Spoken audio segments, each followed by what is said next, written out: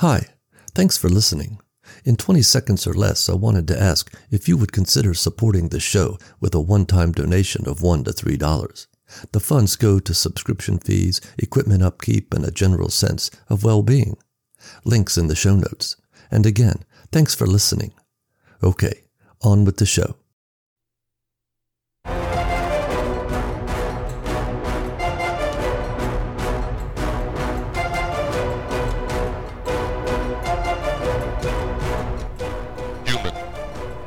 Extinction level loss.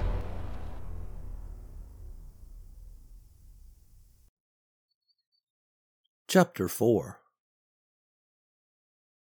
In the town of Wheeling, West Virginia, Nicole Bennett's Chevy Cavalier had given out.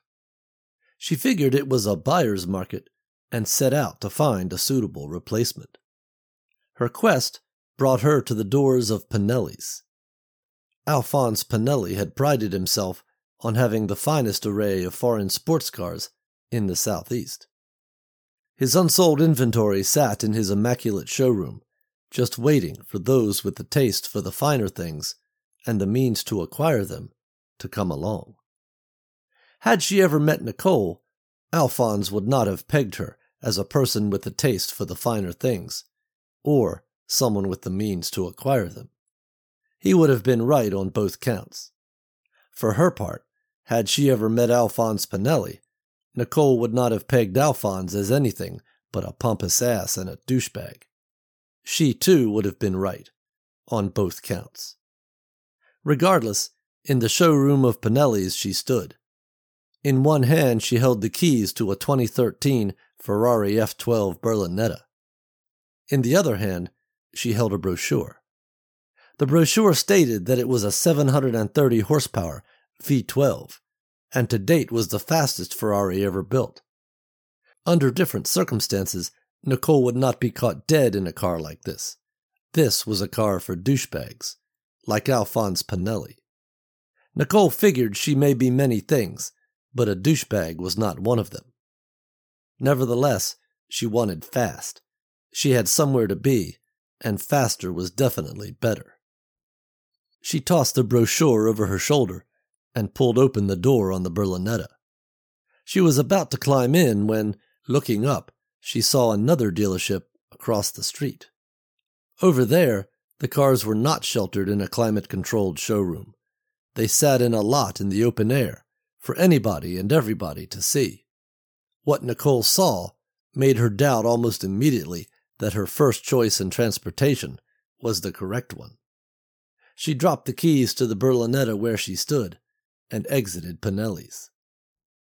Petey Maxwell sold heavy metal. He prided himself on dealing in American steel that could propel you down the road at a furious pace, in a cloud of smoke and a strong scent of burning rubber. At 6'3", Pete Maxwell was an imposing man, until he smiled. He had spent his early years as a semi-professional boxer. He never got his shot, but came damn close on more than one occasion. He retired and sank his savings into his second love, vintage muscle cars. Though he had been out of the ring for a long time, he was still more hardened muscle than fat. Had Nicole ever met Petey, she would have found his open good nature immediately likable. For his part, Petey would have thought Nicole, nickel to her friends, and she would have told him that, was pretty cool too. In 1967, Pontiac made some changes to the GTO. A Rochester 4-barrel carburetor was added. The engine got a wider cylinder bore to 400 cubic inches and came in 3 models: Economy, Standard, and the one that had drawn Nicole's attention, High Output. Nicole ran her hands along the body of the car and stood in front staring at it, its cherry-red paint job gleaming in the afternoon sun. The car, for those who believe such things are possible, stared back at Nicole and spoke to her mind. "What's your name, girl?" Whether Nicole actually heard this was not something she would ever articulate, but she answered all the same. "My name's Nicole Bennett. Friends call me Nickel."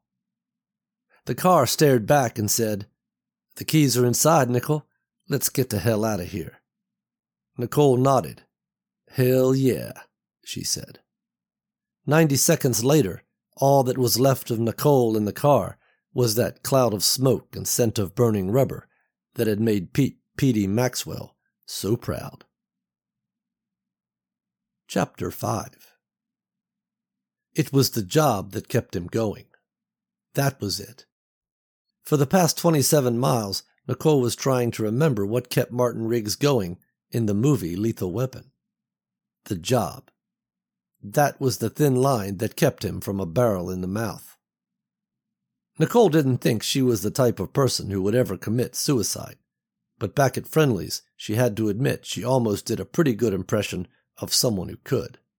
Some part of her, a part that maybe she did not know existed, had not allowed that to happen.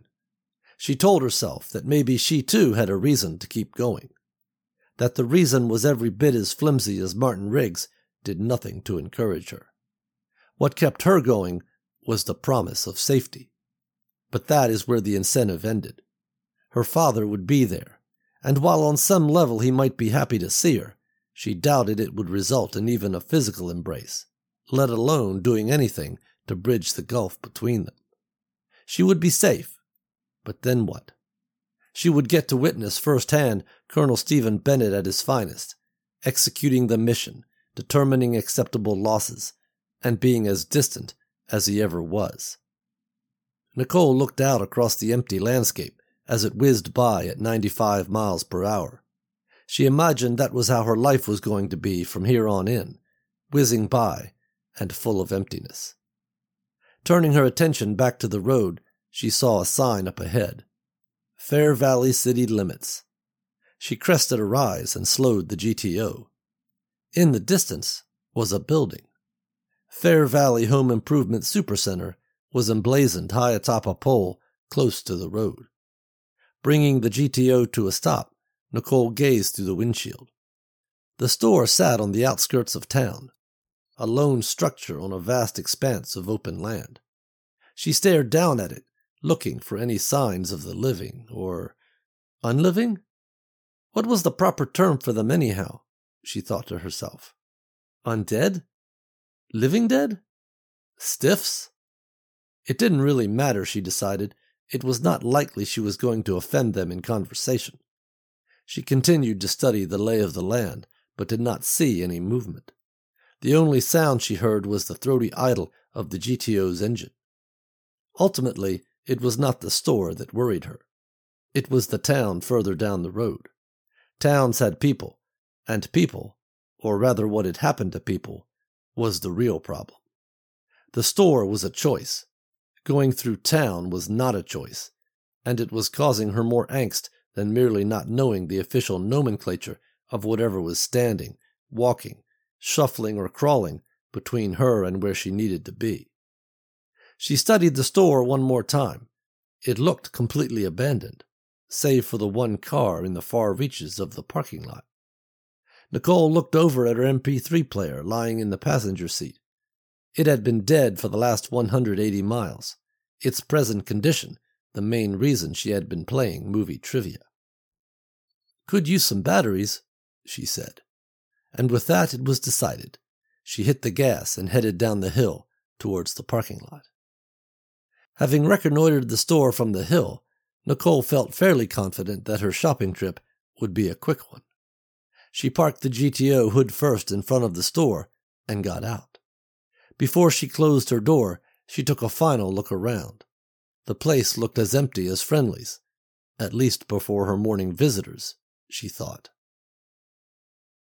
The lights are on, but nobody's home. I hope, she said as she closed her door and went around and popped the trunk. Leaving it open, she approached the store.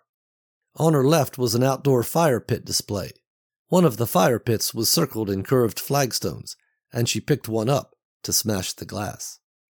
She paused, looking down at her shoeless feet. In her effort to get away, she had left everything back at the motel, including her shoes. Can't pull a diehard today, she thought, her cinematic influences again surfacing. She put down the flagstone and approached the doors. They slid open for her. Huh, she said, as she went in. On her right were 2 lines of shopping carts. She grabbed one and went shopping. It was what Nicole had come to expect. Except for the complete lack of human activity, the place looked business as usual. The lights shone brightly, the floors were swept and clean, and shelves were stocked and waiting. If it were not for recent events, she would have sworn that everyone but her had been vacuumed off the planet, like so much dirt from a rug. Of course, in this case, the only dirt that remained could walk around and wanted to eat you. Still, there was no smell here, and she did not plan to stay that long. Nicole made for the batteries. They were stacked neatly on a displayer by the registers. With her arm, she began sweeping shelves of them into her basket. Checking batteries off her mental shopping list, she moved off deeper into the store. Sam was straightening the last shelf of light bulbs on aisle 1 when he heard a noise up by the front of the store. He poked his head around and saw a girl disappear down aisle 7 in the walls and windows department. Nicole had not slept in a bed since Friendly's. She had taken to sleeping in her car with the doors locked and the keys in the ignition. The Cavalier had been tough. The back seat was not long enough for her to stretch out, and with the passenger side window broken out, she had been vulnerable. The GTO was better, but in her panic to get away from the dead at the motor inn, she had left with her life and nothing else. Some pillows and blankets would be nice, to replace the ones she sacrificed, making her escape. Nicole did not see any of those, so some throw pillows and 84-inch curtains would have to do. Into the cart they went. Pushing the shopping cart out of the aisle, she headed for the outdoor supplies department. A big cooler was what she had decided on. She would find a grocery store and some ice, and then it would be eat and run. Finding food and not becoming food was the order of the day. Besides, less stopping meant more miles, the way she figured it. Sam finished the bulbs and made his way to walls and windows. Maybe the customer needed some assistance, and if she was a mystery shopper, Sam did not want to risk getting a bad review. He got to aisle 7, but the customer was nowhere in sight.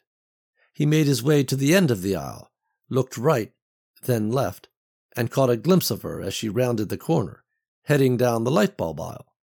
Sam turned and followed her. Nicole turned right into the outdoor supplies department. She spotted the coolers at the end of aisle 22 and headed for them. Selecting the biggest one she could find, a 75 quart, she shoved it into her cart. Sam got to the aisle just as the girl took a right and disappeared. He sighed. She seemed to know what she was after and was not acting like a mystery shopper, so he felt reasonably safe. He turned and went to register 4, flipped on the light, and waited. Nicole stood in front of the outdoor hand tools, looking at axes, sledgehammers, and pitchforks. She picked up a sledgehammer and tested its weight. "Too heavy," she said. She looked at the pitchforks. The weight was better and she liked the sharp prongs. But what if they get stuck on them?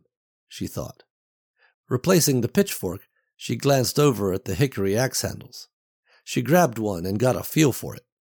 The wooden handle was light, but solid. Its tapered end felt good in her hands. Smiling, she dropped it in her cart. Gas cans were the next thing on the list. The pumps at gas stations were unreliable, so siphoning was the next best option. Turning down aisle 26, she saw them in various sizes on the right. She grabbed a 1-gallon size and 3 of the 5-gallon. Further down the aisle were hand pumps, and she grabbed 3 of them. With her cart full, she headed out of the aisle. Making a left, Nicole saw a display of work boots in the center of the aisle. What kind of home improvement store sells shoes? She thought. Shrugging her shoulders, she rummaged through the boxes, looking for her size, tossing away the ones that were not. Chauvinists, Nicole said as she saw that all they had were men's sizes. Finally finding a men's size 8, she took the boots out and placed the sole against the bottom of her size 6 foot. Close enough, she said, and put them on. Won't win any fashion awards with these, she thought, as she walked around in them. Satisfied that they were at least better than bare feet, Nicole grabbed her cart and headed for the front. Sam watched the customer approach and reminded himself to tell her about the 18-month same-as-cash offer the store had been running. He put on his best smile and was about to greet her when she bypassed the registers completely and made for the front door. Ma'am, I can check you out right over here," Sam said. To his surprise, the customer appeared to jump out of her skin. She looked at him and screamed. Sam used to have a cat that could not hear very well. Every now and then, when he would walk up and surprise it, the cat would go from a sitting position to a foot in the air and backwards. Up until this moment, he had never seen a person be able to mimic those kinds of acrobatics. This girl came close. He stared at her and she at him for several seconds before the girl grabbed her cart and rushed out of the store. Sam left the register and stared at her through the glass. He watched as she hurriedly emptied the contents of her cart into the trunk of her car and slammed it shut. Not wasting any time, the girl, now clearly a shoplifter, jumped behind the wheel. The driver's side door barely closed as she peeled out of the parking lot in a cloud of smoke. Sam could only stare after her. "I'm going to have to report this to the loss prevention manager when he comes in," he thought to himself. The GTO turned onto the 2-lane in front of the store and raced down the road at a furious pace.